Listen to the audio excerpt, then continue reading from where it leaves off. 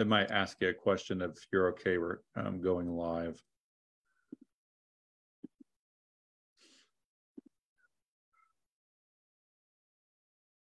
Well, welcome everybody to the Must Read Alaska show. I'm your host, John Quick, coming to you live from somewhere in Alaska. I'm actually in Anchorage today. And for those of you that are tuning in, we want to thank you so much for tuning in. Today, we're also going to be having Election Day coverage live. So from 8 o'clock to around 11 o'clock, Suzanne and I will be on Must Read Alaska show live.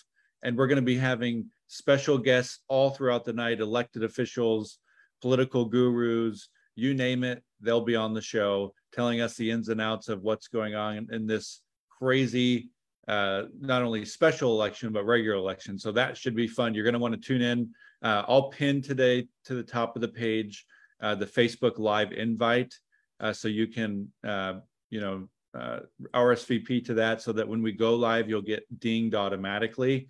But even if you miss that, all you got to do is remember just to go on our Facebook page around 8 o'clock, and we'll also pin that live to the top of the page.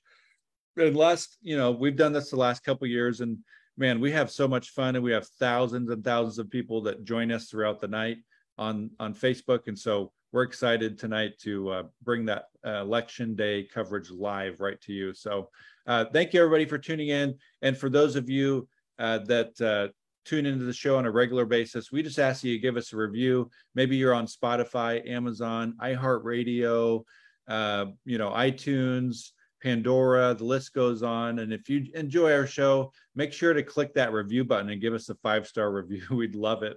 Love to have that. And if you're on your phone, Google phone or Samsung, Android, or even a Apple smart iPhone, make sure to download our Must Read Alaska app. We have our very own app in the App Store. We put a lot of time and money, resources into that app, and it's free for you.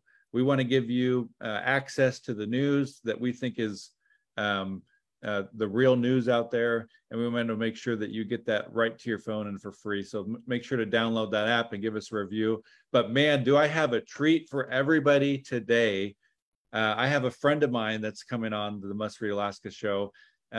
He's had quite the life, and he spends his time influencing people and telling folks about Jesus is what his main thing is, which I think is so cool. So welcome to the show, Doug Burleigh. Thank you, John. Well, I'm so glad you could make it, Doug. So for those of you, for those folks out there that maybe they're hearing your name for the first time here in Alaska, tell folks a little bit about who you are and where you grew up. Take us back to the very beginnings of Doug Burleigh. Well, I grew up in Seattle, Washington. Actually was born at the end of World War II. My dad was a Navy pilot, and I was born in the Naval Hospital in Norman, Oklahoma for $7.50. And I hope that was a good deal. But shortly afterwards, our family moved to Seattle. We never went to church until I was about 6 years old. My parents went forward in a Billy Graham crusade, and all of a sudden we started going to a really good church by the University of Washington, University Presbyterian. And I came to know Jesus through that. And really in high school with Young Life, I at a place called Malibu up in British Columbia, I made a commitment and really began a personal relationship with Jesus. So went to college down at Willamette University in Salem, Oregon, and majored in political science and Russian. And my second year, I was walking through the Russian department, and I saw this thing on the wall that said National Defense Foreign Language Fellowships. So I sent in, applied, forgot all about it, got a big fat envelope a few months later, which sent me to the University of Michigan in Ann Arbor for 6 weeks to study third-year Russian, and then go to the Soviet Union, which began a lifelong process. I've probably been there 150 times over the last 57. So, you know. So somewhere along the line, you came on Young Life staff, and tell me about the story that, you were probably maybe sitting in your office and you get the call that, you're going to be offered to be the next president of Young Life. So tell us that story. Well, I had all these options open. I'd finished a master's degree at the University of Washington in political science and Russian studies, and I was admitted to law school. They asked me to go on for a doctorate. I was asked to accept a career position at the CIA. I'd gone back there for a week over spring break. And Young Life also asked me to work with them at the robust salary of $300 a month. And just put that on my heart. I was driving a Seattle Transit bus while I was writing my thesis the summer of 1967. And it was this verse in Luke 9.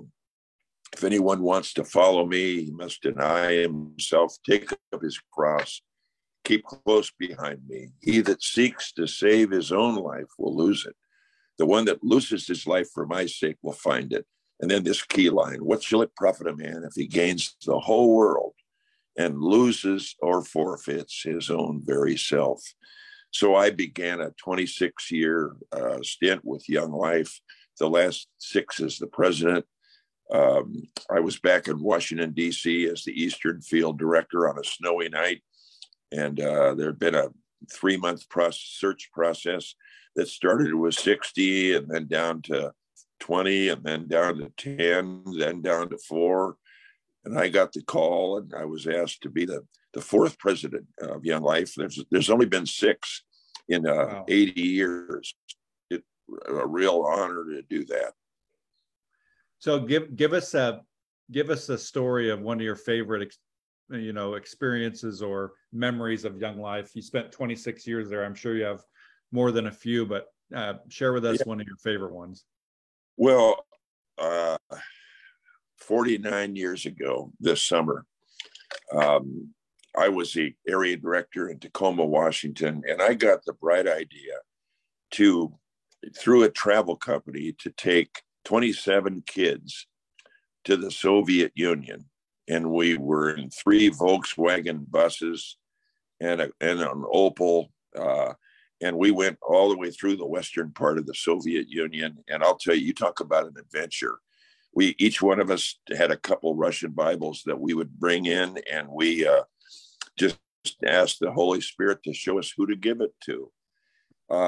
Well, we had a 10-year reunion, a 20, a 30, a 40, and next year we'll have a 50-year reunion. So it was a life-changing experience. But in the middle of it, one of the college leaders, all-conference football player, had a mental breakdown. And it was one of the toughest months of my life, trying to keep him out of Russian mental hospitals. Finally got him out of the country. But it's one of those experiences that you'll never forget, and you probably don't want to repeat.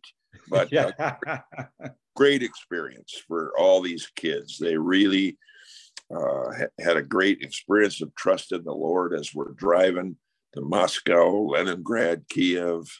So as we have these reunions now, they say, I can't believe my parents let me go with a 28-year-old bachelor, to the Soviet Union. And I thought, I can't believe they did either. Hey, everybody came back alive. So that was the bar you set. they did. Yes. Yeah. Great experience. So one of the things you do now, which I think is just fascinating, and it's an organization that I was involved in a little bit, is, there's many names for it, but the fellowship, and you guys are a loosely affiliated group of folks that follow Jesus, and you put on things like the National Prayer Breakfast and, Governor's Prayer Breakfast. You started, the movement kind of started this, I think, back in the 50s. Talk to us a little bit about what this organization does for folks that have never heard of it, and why it's important to have things like this in politicians' lives. Well, of course, I live in Washington, D.C. now, and work in a place called the Cedars. It's a 7-acre property, 10 minutes from the Capitol, and we have all kinds of breakfasts, lunches, dinners, for ambassadors, members of Congress, and so on. But you think to yourself, right now in this very divided time, when is it that Democrats and Republicans, liberals and conservatives get together around the person of Jesus? And that's the beauty of a prayer breakfast. We would say it's not a Christian prayer breakfast. It's not a religious prayer breakfast. It's a prayer breakfast in the spirit of Jesus. And it brings together all kinds of people, liberals, conservatives, Democrats, Republicans, and around the teachings of Jesus. Every February, the last 70 years, we've had the National Prayer Breakfast, and there'll be 3,500 people from 150 countries that come. And by the way, people from all religious backgrounds, Buddhists, Hindus, Muslims, atheists, agnostics, Jews. And because we meet in the spirit of Jesus, not Christianity, we lift up this person who, by the way, in my Bible, I've never found that he came to establish any religion. He came for the whole world, for God so loved the world.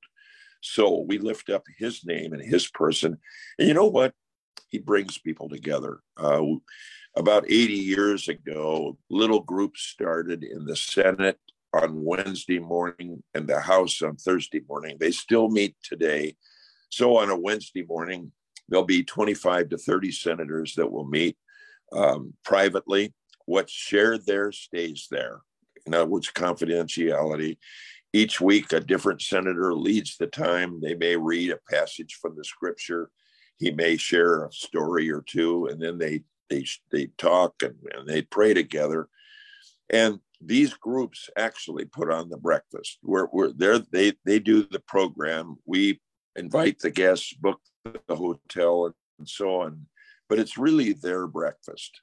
This year, two representatives, Democrat and Republican, will MC that breakfast that started in 1953, and this will be the 71st annual breakfast. That's awesome. And I suspect that, like any of these kinds of events, the real work happens outside of the events, and the event is maybe the fun crescendo of the year. Absolutely.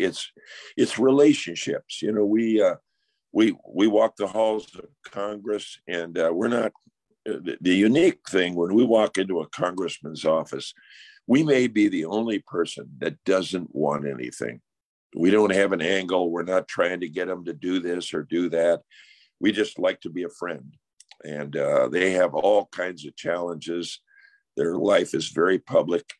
And so we've discovered that relationships, and it's what Jesus did, isn't it? 3 years with those 12 disciples and the others that he ministered to, is he connected with people and loved them. And that's what we try to do. And of course, I do it in Russia, in Ukraine. Ukraine right now has the largest prayer breakfast in Europe, 1,300 last September.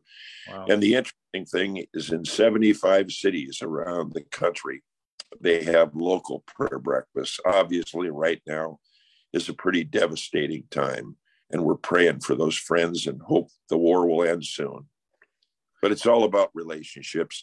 And you said it, the prayer breakfast is an instrument bringing people together around the teachings of Jesus.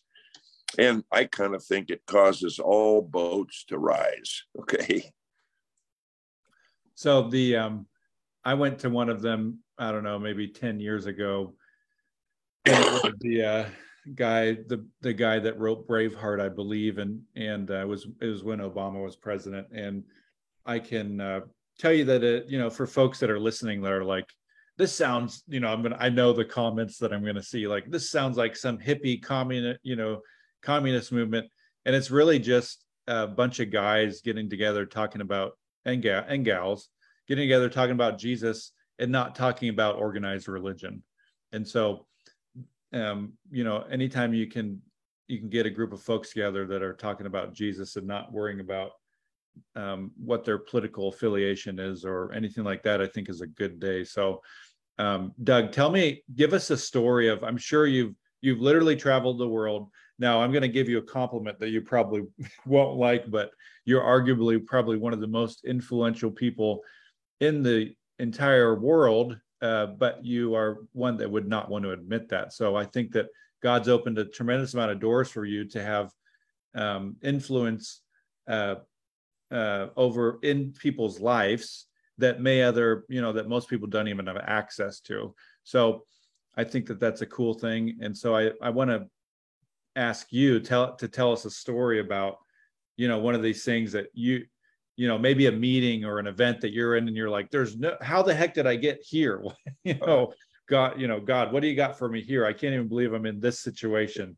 Tell us one of those stories. Well, about 3 years ago, I mentioned there were 75 local regional prayer breakfasts in Ukraine. So I'm in a city in Ukraine, in Western Ukraine, and there's probably 300-400 people that are at this prayer breakfast. And the mayor and the governor are there. And, the pastors don't lead it. The people in the political leaders lead it. So anyway, my assignment as the keynote to get up.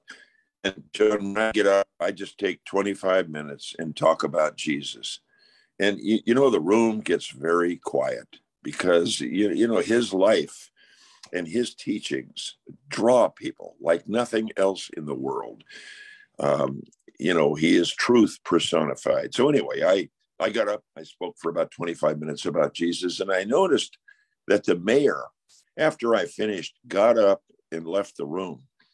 And I thought to myself, I wonder, did I offend him? And he just quietly slipped out the door. Well, about 5 minutes later, he came back and he comes up to the dais and he has a beautiful picture of Jesus. And it's not a painting, it's an embroidery. In other words, somebody, I don't know how you do this, somebody knitted the thing. And it's beautiful. And I have it in my office today. People will tell me, I feel like his eyes are following me as I walk around the room. It's one of those kind of pictures that's just fabulous. He comes up to me and he says, I really like the way you talked about Jesus. I've had this picture in my office for many years, and I want to give it to you. And I look at that picture in my office, and it reminds me of good people all over the world who were drawn to the teachings of Jesus. And ironically, as that city and many others are being bombed today, what comes to mind for me is hundreds of faces of good people who love their freedom and who love Jesus. And I think the reason for the last 5.5 months they've survived against the Russian onslaught is that Putin miscalculated. He thought it would be like Afghanistan. It would fall in a matter of days. But, the Afghans don't love Afghanistan. They're tribal. These folks love their country. They've had 32 years of freedom, and they don't want to give it up. So anyway, that picture reminds me, number one, of the majesty of Jesus, and number two, of the kindness and generosity of these friends all over the world. That's awesome. So, Doug, if you go to, you're fortunate enough to be friends with a lot of U.S. senators and House of Representatives, and the fellowship has been ministering to U.S. presidents since Eisenhower, which I think is maybe even before then, which I think is awesome. But, we're here in Alaska, little old Alaska, and we, a lot of our listeners are folks that are showing up to, city council meetings or borough assembly meetings, and they're voicing their concerns about what's happening in their own local governments or even our state government. What's your advice to them to be able to make a tangible difference? There's a lot of people that are kind of disenfranchised overall with, the political realm or atmosphere. What's your advice to them? I think a lot of folks are hopeless and don't know what to do.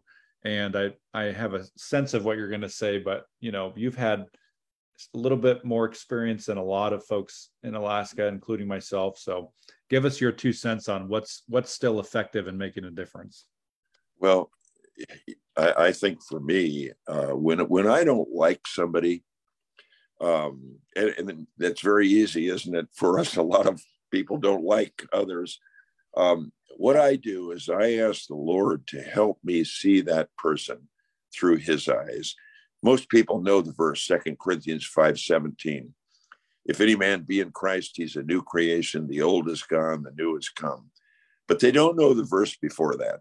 And it goes like this: henceforth, we no longer see anyone from a worldly point of view. Or another translation is, we no longer see anyone according to the flesh. Even as we once saw Christ as a man, we see him that way no longer. We see him as the Son of God. So what I do when I encounter somebody that's offensive to me or whatever, is I just ask the Lord, help me see this person through your eyes, because the Lord loves him, doesn't he? I had a column written about me the other day in the Oregonian, and one of the comments was, I said to the writer, I said, does Jesus love Vladimir Putin? Does he? And he kind of looked at me funny like, and he said, well, I think he does. And I said, well, I know he does so much. Now, he may not like what he does, but he loves him. And I think, John, that's the key for all of us, is I can't love people, but I know somebody who can. And he helps me see even the most difficult people through his lens, and I can love them. And, when we do that, that solves a lot of problems. The scripture says, the man that says he loves God and hates his brother is a liar. For how can he love God whom he has not seen, when he can't love his brother whom he has seen? So for me, that's what I do, is I just go, Lord, help me see this person through your eyes. Because hatred, another way to say it would be, every one of us have been given a pile of wood in life. You can use it for one of two things: build fences or build bridges. I want to build bridges with it. That's awesome. So one of the things you did recently, Doug, was you wrote a book, I believe last year, called Jesus Changes Everything, Discovering a Truly Christ-Centered Life. And for those of you listening today, we're going to be doing a giveaway. So to enter to win that giveaway, all you have to do is like, comment, share, or tag a friend in this Facebook post, and you'll be entered to win. We'll probably pick somebody at the end of the week, because it's a pretty long week because of election week. But we're going to be giving away one of these books, maybe two. So make sure you enter to win that. But Doug, tell us a little bit about this book and why you wrote it. My guess is you probably had people knocking on your door saying, you need to write this stuff down. You need to write this stuff down. Well, I've been teaching these principles and attributes of a disciple for the last 30 years. And when the pandemic came along, it gave me a little time to write it down. And it's been translated into Russian and Ukrainian. All of our disciples, we have a bunch of communities in Russia, 6 cities in Russia, in Ukraine, in Armenia, and Kazakhstan. We started 27 years ago. But, in the Great Commission, it says, teaching them to obey everything I commanded you. What's that everything I commanded you? Well, I'm not saying we've got it exactly, but it's the things Jesus taught his disciples, and they went out and turned the world upside down. I'll give you an example. What's the purpose of a follower of Jesus? Why do you do what you do? And Jesus said it was to love God with your heart, soul, mind, and strength, and your neighbor as yourself. If that's the purpose in my life, that's why I do what I do. My life is all about relationships. Most people's lives are all about things. When I married my wife 48 years ago, her father, Doug Coe, who was sort of a patriarch of the fellowship, starting it, he said to me, Doug, invest your life in things that are eternal. I can think of two: a relationship with Jesus and relationships with family and friends in Jesus. 10,000 years from now, those things matter. You think most people invest their lives in things they won't be taking with them. Somebody asked, when John D. Rockefeller died. How much did he leave? The other guy said, all of it. In other words, the investments that are eternal are relationships. And John, I think the happiest people in the world are people that invest in relationships, loving relationships with people. So I think that's the secret that I've discovered. And I think it's the secret to happiness, is that I'm all about mining nuggets, getting to know Jesus better. As I do that, I get to know myself better and building friendships with people all over the world. That's awesome. Well, Doug, we also have, a lot of our listeners, or a lot of elected officials listen to our podcast here in Alaska, state senators, state house people, mayors, city council folks.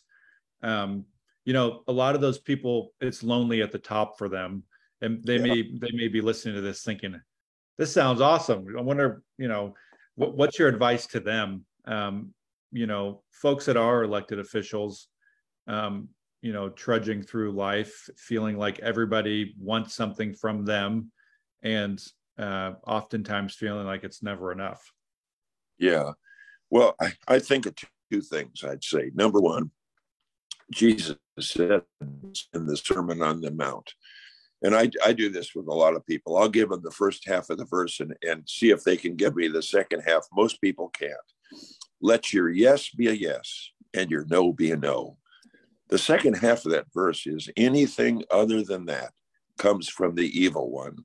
So the first thing I'd say to politicians is make your yes a yes and your no a no. Tell the truth. And when you do that, people begin to trust you. The sad thing about so many politicians is they lie all the time. They don't walk their talk. And I think the second thing I would say is relationship with people. Some people, they want titles, they want all these other things, but they don't have friends around them. I think it's so important to build friendships, loving relationships with people. I'm looking for a quote here. I want to read you a little quote. And this is from Warren Buffett, okay? He said, I know people who have a lot of money, and they get testimonial dinners, they get hospital wings named after them. But the truth is that nobody in the world loves them. If you get to my age in life and nobody thinks well of you, I don't care how big your bank account is, your life is a disaster. It's Warren Buffett, one of the richest. That's awesome. Isn't that awesome? I just thought, wow, I ran into that the other day and thought, he said it all right there. So make your life about people, love people. That's what a politician ought to do, is genuinely love people and always tell the truth. Make your yes a yes and your no a no. That's awesome. Well, Doug, I really appreciate you joining us here on the Must Read Alaska show. And for folks that are interested in buying your book, they can go on Amazon and look it up. And like I said, we're going to be doing a giveaway for that book. All you have to do is like, comment, and share the post here, and you'll be entered to win the book, which is going to be awesome. And so we'll give away a couple of those books.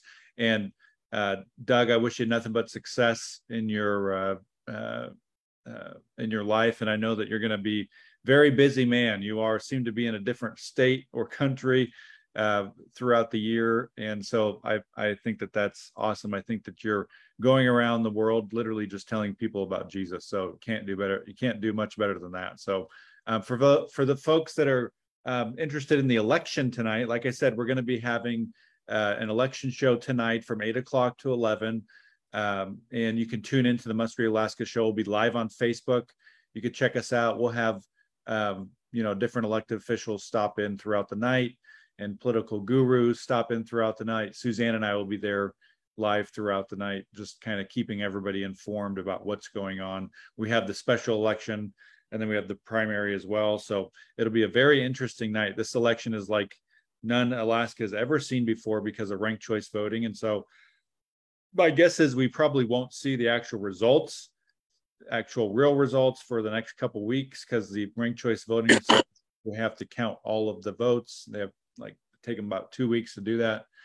But we'll get a good overview of what's happened tonight by probably 11 o'clock. So for those of you tuning in, we really appreciate you. And like I said, give us a good review if you listen in on iHeartRadio, Pandora, iTunes, or Amazon. And Doug, thanks again so much for joining us. You're welcome back anytime. And I hope you have an awesome rest of your day over there in the Northwest. So thanks so much. Thank you.